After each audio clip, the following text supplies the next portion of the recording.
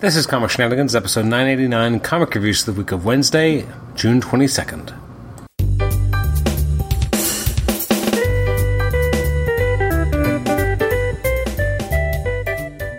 Welcome to the Comic Shenanigans podcast. This is episode 989. It's hard to believe we're only out 11 episodes away from the last episode. This is our reviews episode for releases from the week of Wednesday, June 22nd. I'm going to be talking about just two books today, but first I wanted to at least highlight some of the books that did come out last week. I'm recording this on the 28th, so just before new comics are coming out on the 29th. So there was new issues of Aquaman and the Flash Void Song, Batman the Knight, Black Adam #1, Catwoman, Dark Crisis, Young Justice, Duo, Earth Prime #6 of 6, Fables, Immortal X-Men, Knights of X, Maestro World War M, Miles Morales Spider-Man, Spider-Man and Moon Girl. That looks pretty cool. I don't know if that's a one-shot or an ongoing or not. I don't know what that is. Milestones in History, Moon Knight, New Fantastic Four #1, New Mutants, Nightwing with a beautiful cover, Punisher War Journal Blitz, Silver Surfer Rebirth, Star Wars Crimson Reign, Superman's pal Jimmy Olsen's boss Perry White, which is an awesome title, The Flash 783. I'm a little behind now, but I love that book, and X-Men #12. So first up, we're going to talk about Amazing Spider-Man #4, which continues the current run with John Romita Jr. artwork and Zeb Wells writing it, which I continue to enjoy quite a lot. There's a lot going on here, and I liked it. I thought it was a really, kind of, in a lot of ways, kind of a classic Spider-Man story. Him doing everything he can to stop the bad guys, pushing himself, but he's being manipulated the entire time, and he doesn't really realize it until the very end. Extremely taut, well-paced. The artwork by J.R. was great. That last page in particular, just something about it that makes Spider-Man look so defeated that I really enjoyed.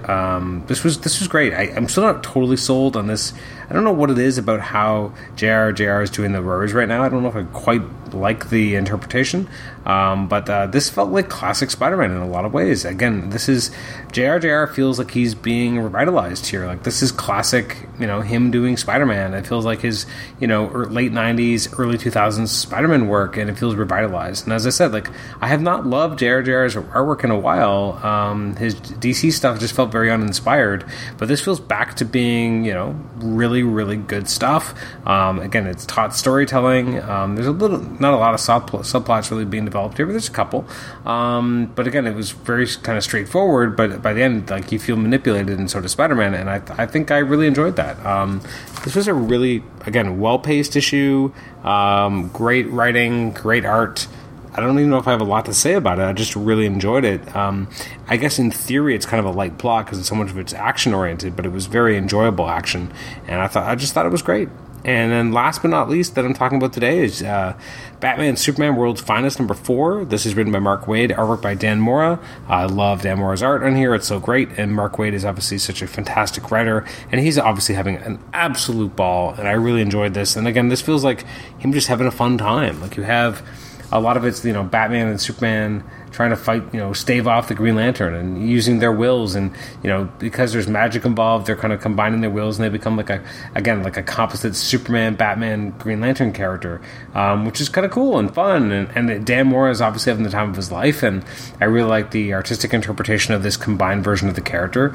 The Demon Neza, I'm enjoying how the storyline's going, all the different kind of manipulations he's having. I'm interested to see where Robin goes because of the separation of the time stream, what the sacrifice is going to end up being, who's going to try and be the one to be noble enough to shut the door from the inside to stop the Demon Neza. I really enjoyed this. I thought it was really fun and enjoyable all the way through. The character interactions felt extremely on point.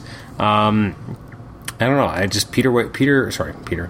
Waid is one of my favorite writers, and this is the kind of book that tells me why. He just is able to jump into a book with these characters that you already know and just have fun with them, and the characters feel true to themselves, and they speak at a very real, and it's just a voice that's very, that is those characters. That's how they speak. This is how they are. They feel very authentic.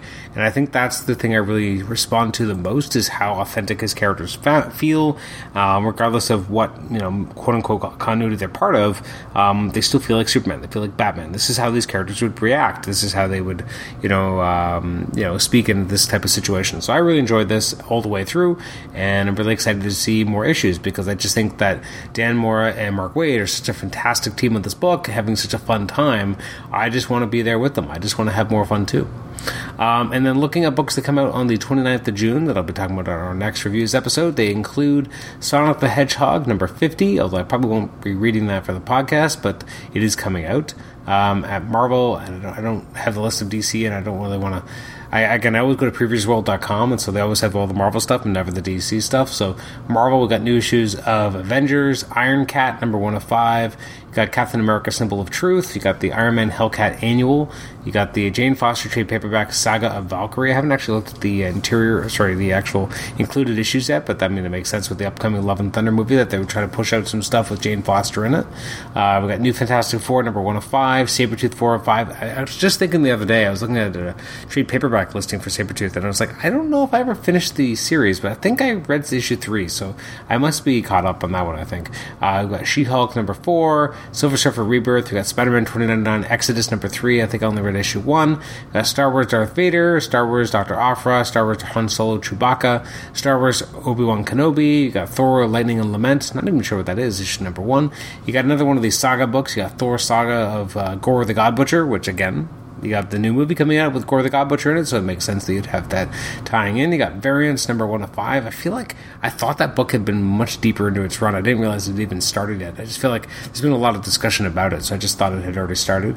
You got Venom, Lethal Protector, 3 of 5. Wolverine Patch, Excellent, X-Force, and X-Men Red. So that's the stuff that's coming out as I speak in the next day, but it will also have issues 136 of Back Issue, new issue of Alter Ego, issue 176. You got Brick Journal, Comic Book Creator, and a few other books as well, like Retro Fan Magazine, etc. So a lot of good stuff coming out on the 29th of June. Thank you for listening to this episode of the Comic Shenanigans podcast as we count down to episode 1000, which will be the last episode of the show. You can email us at comicshenanigans@gmail.com, rate the show on iTunes, subscribe to us on iTunes, and also listen to us on Stitcher. Thanks again for listening, and we'll catch you next time. Bye-bye.